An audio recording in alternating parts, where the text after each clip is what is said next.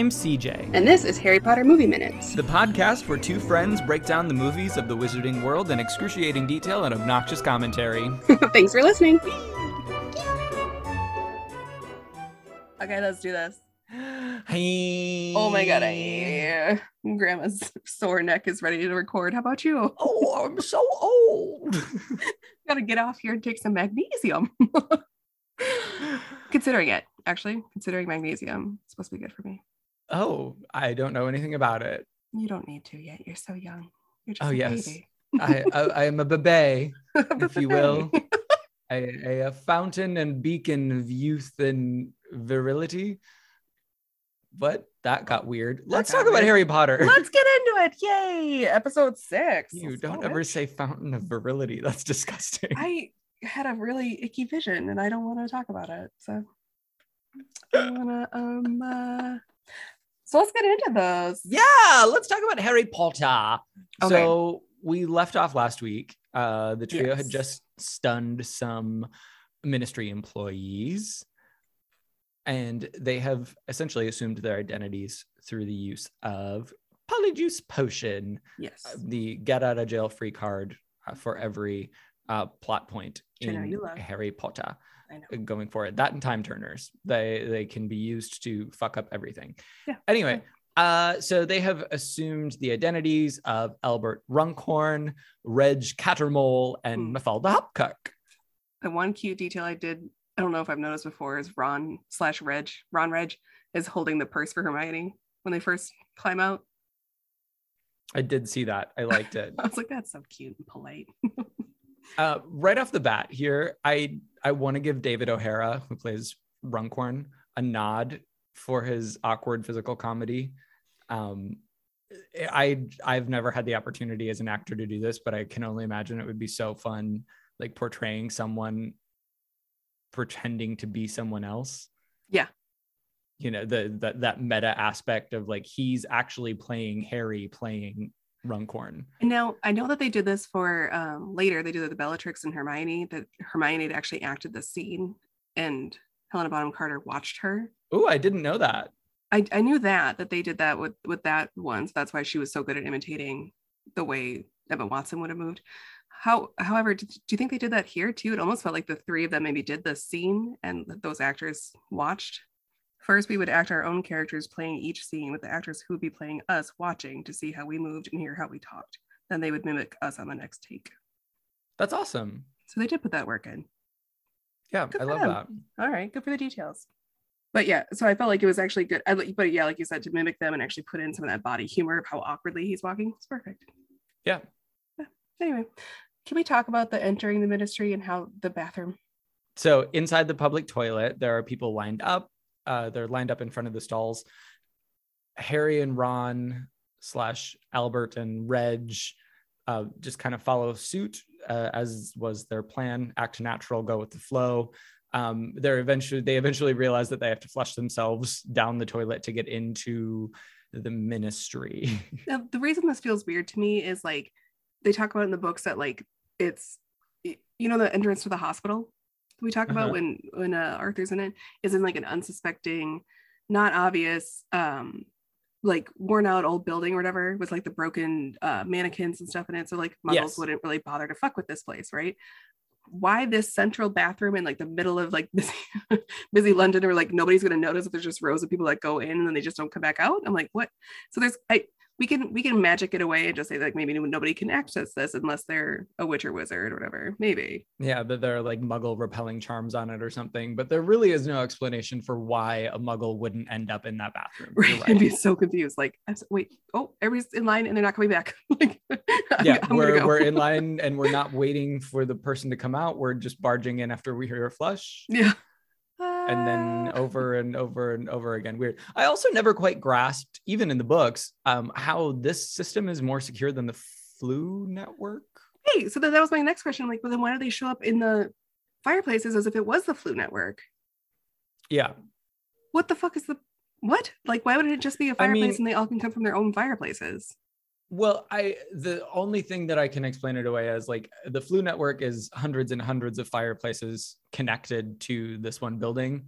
Whereas this is maybe, I find it hard to believe that it would be this one public toilet or this one entrance for hundreds of ministry employees. But it's a select number of like portals that they can use to get into the ministry. And it would be easier to monitor, say, a dozen locations than 100 or 200 or 400, whatever different fireplaces that people are coming in from. Okay. So I kind of get that. But if you lived closer to this, then yeah. Or maybe you didn't have a fireplace. Wait, what? Like if you lived in like central London and you didn't have a fireplace, so you lived in an apartment that didn't have one, so you have to go to this bathroom to get in. Right, but all employees have to use this.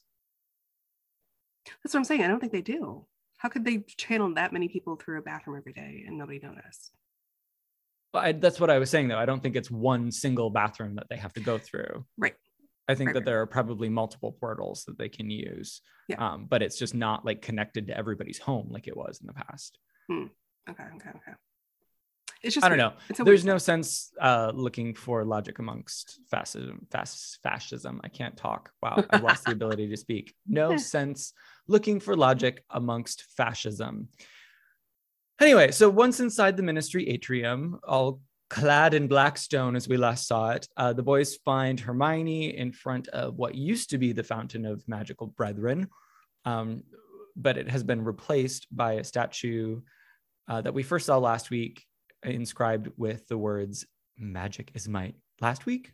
Yeah. Yes, last week during the... We see it briefly. Yeah, we see it.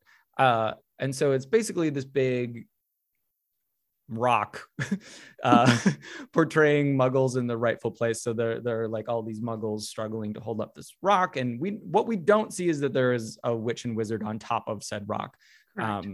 So muggles are in their rightful place. I hate that we put that detail of the muggles in the bottom, but we don't actually see the rest of the statue. Like, show it to me. We don't actually see them holding up the wizarding community.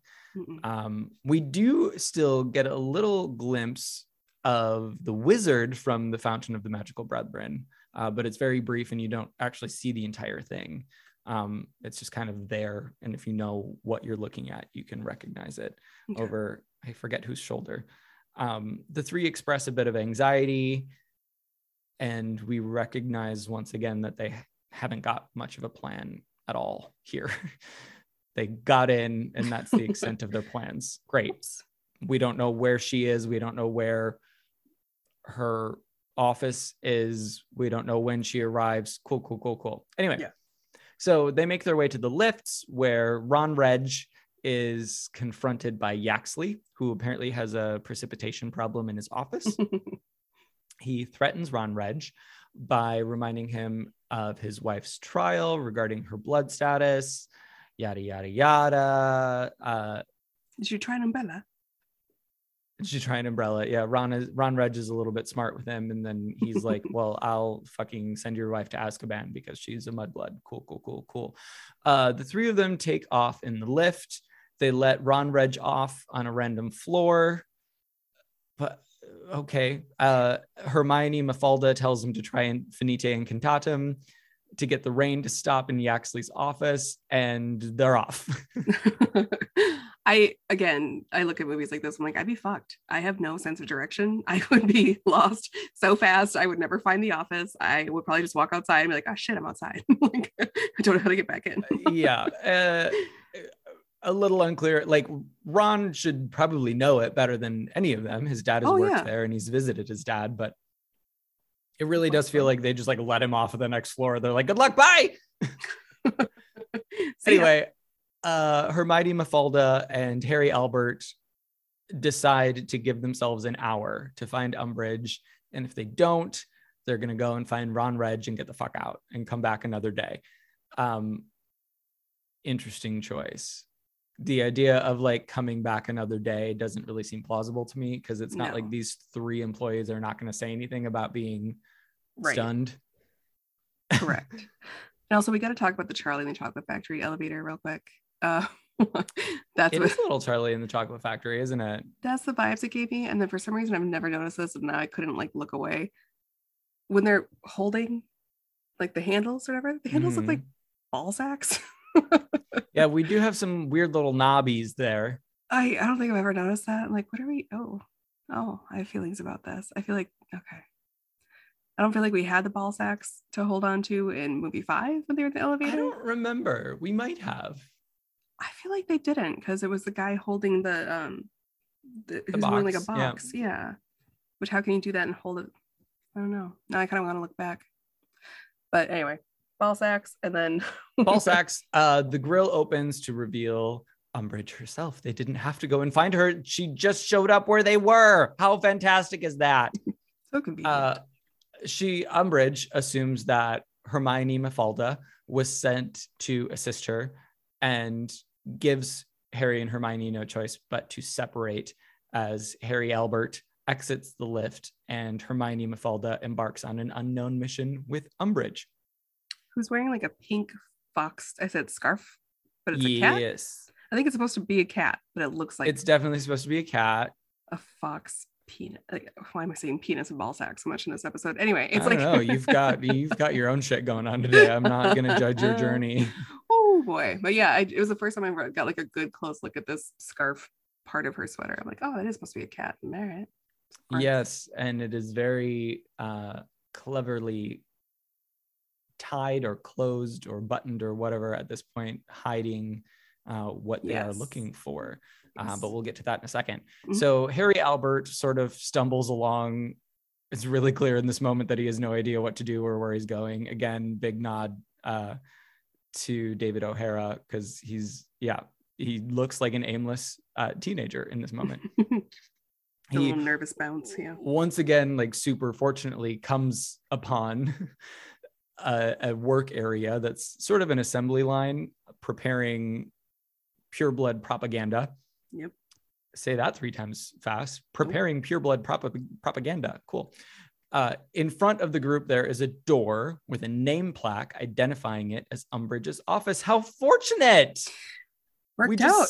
Stumbled across this on the floor that I got off on. Cool. So I guess it does make sense that like they ran into Umbridge on that floor at the elevator and she would be on the floor that her office is on. Okay, I'll buy that. Sure. This whole ministry mission though is just so happenstance. That's like really got real literally everything that happens is this. The 3 of them are just in the right place at the right time. That's it. Yeah, worked out. Don't question it. Yes, indeed. That nameplate is also informing us, gives us a bit of exposition that she has a new title as the head of the Muggle-Born Registration Commission, which explains why she was up front for that photo op last week when Pius Thickneys was talking to the press. And I think we talked about her being racist. Anyway, that was in her role as this essentially racist bitch. I don't know. What I did write down that the pamphlet that they're all folding with their wands is Mudbloods and the dangers they pose to a perfect pureblood society. So this movie takes a real dark turn real fast. Yes. They said we are going to call out fascism. Not hesitating. I said, okay, and here's Moody's eye that we talked about. Yes. So also on that door is an eye that if you're able to make ridiculously enormous assumptions and connections, you maybe can recognize as the magical eye belonging to the late Alistair Moody. However, if you're not really quick enough to catch on to that, it just looks like a door that has an eye. Yep. Which is absolutely a thing that could happen in Harry Potter. So like, why would anyone make the connection that it was Moody's eye? And that's why Harry was so pissed off about it. Like, and so he takes the eye and that's what causes the mayhem, but don't worry about it. That's not what we're doing. That's what alerts them that they're that's what alerts ministry officials that they are in the building, is because Harry fucking took the eye. Anyway, I don't know why you bother including it if you're not going to confirm it, but if they hadn't included it, I'm sure I would have bitched about that too. So here we are. True. Harry Albert drops a decoy detonator. Thank you. I really want to know too. I'm like, what are these called again? Yes, decoy detonators. They are from Weasley Wizard Wheezes. Yes. But we don't learn that. A lovely creation of Fred and George's. Well, I almost wondered too when Hermione was handing them the shot glasses for Polyjuice Potion. I'm like, is it the shot glasses or is it these detonators that she's giving to each of them? I think it was the shot glasses, but then I was like, oh. I don't know. I thought these were adorable. I think it was glasses, but yes. Great job on those. I think they're fun. They're cute. They remind me of something from Alice in Wonderland. Yeah, Don't they have little walking horns? I'm not placing that, but you're probably right. I'll find it. So the little decoy detonator scurries off and causes chaos. And in the madness, Harry is able to sneak inside the office and close the door behind him. Little too easy to get into her office, in my opinion, but that's also true in the book. So what are you going to do? Yeah. I liked the plushness of her office, though. Yes, the interior of the office is grandiose. It's matching the architecture of the atrium and the hallways. I like it. Of course, Umbridge has covered the walls with their little kitty plates. Mm-hmm. Ugh, gross. Harry begins to dig through her desk. He's kind of combing through her files.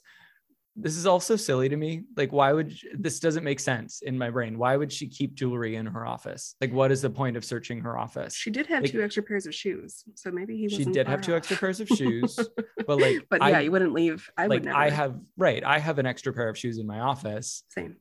But I don't have spare jewelry. No. Can I mention hold on. Oh, I said I kind of like her office. I said sadly, then again, I am an old woman. Makes sense to me. It's very our vibe now. Yeah. Anyway, he finds files on members of the Order, including those that have been killed, like Sirius and Dumbledore. They have big red X's over their photos. I had a question about the red X's. Is that lipstick? No. It's like a wax crayon-y like texture though. It's not lipstick. Well, she's a sick bitch, dude. You don't know.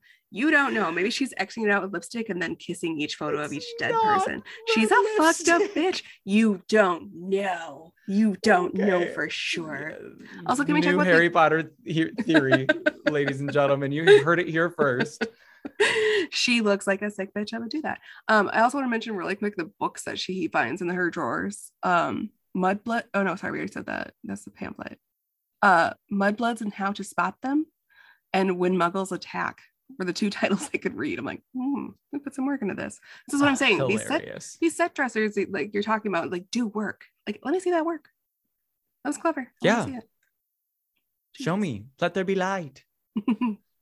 Anyway, Harry realizes that there's nothing there for him. I did like the little, like I paused on a couple of the files, and like the little notes in the files of like known member of the Order of the Phoenix, and there's like a big red stamp on it that says tracked. Yeah. How did they have that picture of Hermione at school? That one freaked me out. Yeah, that was weird. That's weird. Unsettling. That's very like the government has files on all of us moment. I'm sorry for the FBI agent like listening into this. I'm sorry. It's like bored. you know, watching me watch Downton Abbey for the 15th time on a Saturday night. I hope you like it too. Anyway, I was also sad when Lady Sybil died. Thank you. Okay, we had to talk about this courtroom. I'm so excited. Yes. So Harry Albert emerges from the office as the chaos from the decoy detonator is settling. As he walks away, you can actually see that he took the eye from the door. What? But it's never acknowledged. Oh, so really? We don't see him taking it, but it's gone when he closes the door behind him. Oh, that's a great detail. I missed that. It's just a little Easter egg for the readers because nobody else is going to notice it or know what it means. Then we should have when they're in the woods later that he buries it. Then if we're going to put that work, just finish what you started. Yeah. Yep. We don't even know that they like were unable to find his body when they went back to look for it. Nope. We don't know that they went back to look for it. We don't mention it. Okay. Anyway, back in the lift, Harry Albert is joined by a soaking wet Ron Reg, who doesn't recognize him at first. Harry Albert somehow miraculously knows where Umbridge took Hermione Mafalda, despite it never being stated. Like they don't say in the elevator, like we're going down to the courtrooms. But Harry somehow is like, we need to go down to the courtrooms. How the fuck do you know that's where Hermione and Umbridge are? With Umbridge. Yeah. What the fuck? Whatever. All convenient. This whole scene is convenient. Yep. Yeah. So the two of them make their way down to the courtrooms. As they approach, a man is being escorted out. He's insisting on his status as a half-blood, yada, yada, yada. Dark. Yes. Harry Albert and Ron Reg enter the courtroom and find Umbridge quite literally holding court as her cat Patronus keeps a flock of Dementors at bay. That was a nice effect. It turns out Reg's wife is the one who is on trial at this particular moment when they walk in. What are the chances? No other attendees. Don't worry about it. Wow. No Harry other Albert investigations. has like a sixth sense moment and says, "It's here," referring to the Horcrux. And we hear that like annoying whistling that we heard at the beginning of the film that just kind of lets us know that a Horcrux is nearby. Okay. Like I said when we discussed it in the first episode, I think like it does immediately set you on edge. Yes. Yeah. It is a sound that you're going to associate with this now going forward. Like, okay, Yeah. got it. Can we talk about this? So this is very exciting to me. What? When you see the shot of the Dementors overhead, how tall this fucking courtroom is. Like, this is the one from 4 I was talking about. This is the one when he first fell down. The one that we're looking down into. That you were like, I don't think it's that tall. I'm like, then why did they make the details of like having the cutouts and shit? And you're like, I think it's part of the dream and inception. I'm like, no, it's it's a really tall courtroom. I'm proven wrong again. It's a really tall. I just like, it exists. I was right. They're probably not. They probably didn't have any continuity between the two, but it made me very happy. I put 3 smiley faces. This is a tall courtroom from 4. I knew it. We knew it was there. Such a sad thing to be excited about, but anyway. So it's not until this point that we notice the Horcrux around Umbridge's neck because her scarf is now open, revealing the locket. Okay. Imagine if she decided to wear a different accessory that day. Again, we got so lucky that she happened to wear it here on this day, and we happened to run into her and all happened to end up in the same room as her at the same time. Great. Ridiculous. The boys push into the courtroom under the ruse of Harry Albert escorting Ron Reg to his wife's trial. Again, lucky for them that they had an excuse to push into this court proceeding, because otherwise they'd be like, what the fuck are you doing here? Still not really clear why Runcorn would be there, but whatever. Umbridge continues the interrogation, becoming increasingly accusatory, claiming that Mary, Reg's wife, stole her wand from a witch or wizard because she is not a witch. She could not possibly have purchased it at Ollivander's in Diagon Alley when she was 11, as she claims. Harry Albert is getting like visibly more frustrated and angered at the interrogation. He's like slowly circling the room, and he lets his wand slide down out of his sleeve. And of course, cool. Dolores notices it, and she's like, "What the fuck are you doing?" Runcorn, Albert. He approaches her. He's got this wonky look on his face, but then you realize that it's the polyjuice potion wearing off. His face goes all weird. And he calls out Umbridge for lying, and he repeats this line from movie 5, "One must not tell lies." I did wonder, does polyjuice wear off more quickly when rage makes your blood boil? Right. Maybe. Unclear. Now, I know I said I liked it then, but I don't think I needed this line here. Which one? One must not tell lies. It's very much showing his hand of like, I'm actually... Well, right. He was going to do that anyway. I just like, I don't know. It feels... We're forcing the What's old movie. The word for it? Yeah. We're forcing something else in. It's like your issue with rescuing you, of course. Like, did we really need that? Right. It's like a callback that's not necessary. Yeah. Yeah. Like that's the last time he saw Dolores face to face, is when she was carried off into the forest. And that's the last thing he had said to her. Tell me no harm. Whatever. Anyway, Harry Albert is beginning to change back to just Harry as he stupefies Umbridge, followed by Yaxley, and then all hell breaks loose.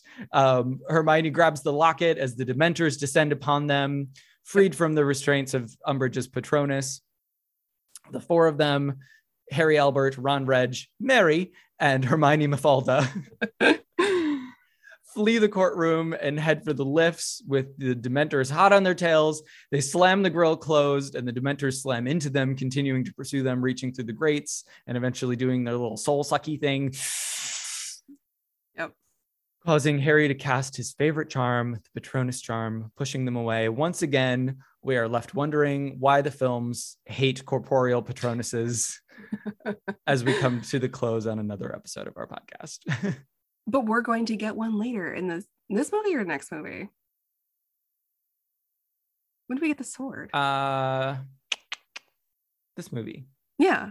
Because I had assumed, I remember before the film came out when I heard that they were going to break it in two, I assumed that was where we were going to end. Oh, okay. The first film. Yeah. Mm-hmm. Was like getting the sword from the lake. So that's just it. So we have one later. Okay. But yeah, just not now. Just ball of light. Go. Just ball of light to push all of them away. Mm. And it's kind of frustrating because it's one of the things that gives them away. Like they were already given away, but like his Patronus is so distinct. Like everyone knows him for his Patronus. Correct. So seeing that, and doesn't it like lead them? Yeah, it does. It leads them through the building. Book, it comes with them. Like it's not just this ball of. It leads the other people out. I know I'm being a bitch about this, but it's like this is so stupid. Oh, I've got a bitch note for my answers to your questions. Oh, okay. Let's get to it. What are you going to keep in your door as a lookout, like a dead man's fake eye? All right, that caught me. The thing that I would keep it, I didn't mention it, but it's very funny. I've never noticed it before. As the shit's gonna go down in the courtroom, and she realized, she's like going, Albert, what's going on or whatever. Her Patronus cat hisses at Harry. I've never seen I missed that completely. That's it crouches down and goes and like hisses at him. It's the funniest thing. I'm like, you know what? That was a cute detail. I would keep that. That was very funny. That's a good bit. Even her Patronus was like, fuck you. Loved it. What would you keep like an eye stuck in it? We didn't talk about that, and I don't want to go on a huge tangent here, but it is indicative of how powerful Umbridge is. She's keeping that whole flock of Dementors up on the ceiling with one Patronus. With just her Patronus. Like, in the book, they talk about that is true to the book. She does have her cat Patronus, like protecting them, but it's more like Harry crosses a threshold because he's under the invisibility cloak.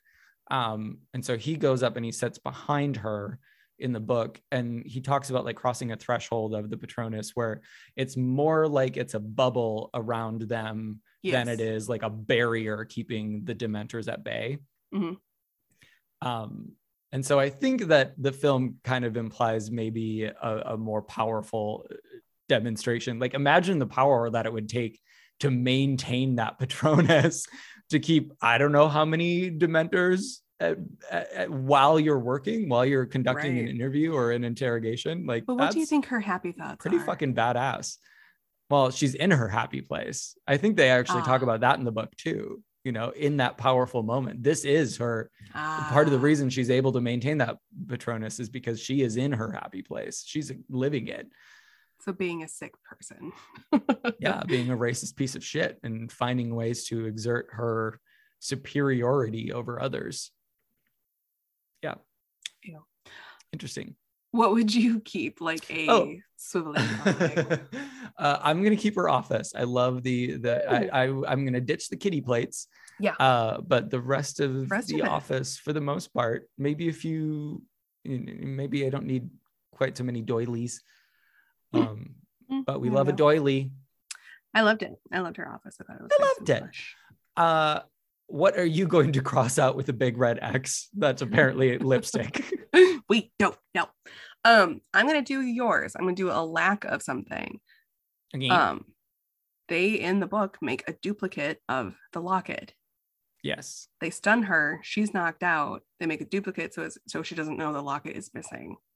And this one, Hermione just grabs it and runs. I'm like, oh, okay, we're going that route. All right. Yeah. Suppose. Unclear. So like, and that's actually really important. Yes. Like, it is very funny to think about her wearing that. Now, Jesus, both of yours have gotten me going on tangents this week, but thinking about her wearing that locket to the ministry. Like, obviously Voldemort's not coming to the ministry, but like she's wearing one of his Horcruxes amongst members of his inner circle regularly. And so like it is really important that that replica is left there, because and she would make a big tiff about this, because she, in her brain, Voldemort is not the one pulling the strings. He's not the one controlling the ministry. The ministry is just finally doing the right thing. But so she would make a big deal in a report and say like, my locket was stolen. And imagine a whisper of that getting back to Voldemort and him learning sooner, so much sooner, that they were hunting Horcruxes. Yes. Now, you know, that's a stretch. There are a lot of people between Umbridge and Voldemort. Yeah, but still, he is pulling the strings at right. Like, imagine at one of those like round table meetings at Malfoy Manor that Pius or Yaxley said something about the attack. Like, oh yeah, it was the three of them. They were there. They stole a locket. Yes. And Yaxley was there. He did see it. And Yaxley was there. Exactly. Yeah. So like, he could have reported this earlier. Report that to Voldemort, and he learns that, well, why would the three of them be stealing a locket? Yes. Why would they break into the ministry to get that locket? He would absolutely have learned. He would have figured that out. Geek. So it's really important. That's wow. I hadn't considered that, but that's a really, really important detail in the book that they just kind of left out of the movie. Y'all. So what would you cross out with a big red X, possibly in lipstick? I am gonna Jesus Christ. I'm gonna say the non-corporeal Patronus. Just give me a fucking stag. I mean, we've seen it once in the whole film series. Do we see the stag? How many fucking times is it listed? Is it mentioned in the book? Like, it exists all over the fucking place, and we see it once in the movies. God damn. And we don't even talk about it when Aberforth like takes them in or whatever, because that wasn't a stag, that was a goat. Yes. So it is important to, and why we have the budget, motherfuckers. Like, we have the CGI budget to make it. Yep. I won't understand it either. I'm sorry. But hey, that was a good chunk. Yeah. That was some stuff. I broke into the ministry. We did a thing. We found a Horcrux. I'm very excited to go back to see the eye missing from the door. I'm going to totally look back at that now. I'm down. All right. Well, hey, if you are still listening to us, God bless you. Rate and review us, follow us on all the things. Tell your friends about us, that we're wrapping this nonsense up. Come along with us next week. Follow us on the TikTok, the YouTube, the Instagram, and I will see your pretty little face next week. Love you. See you. Bye. Bye.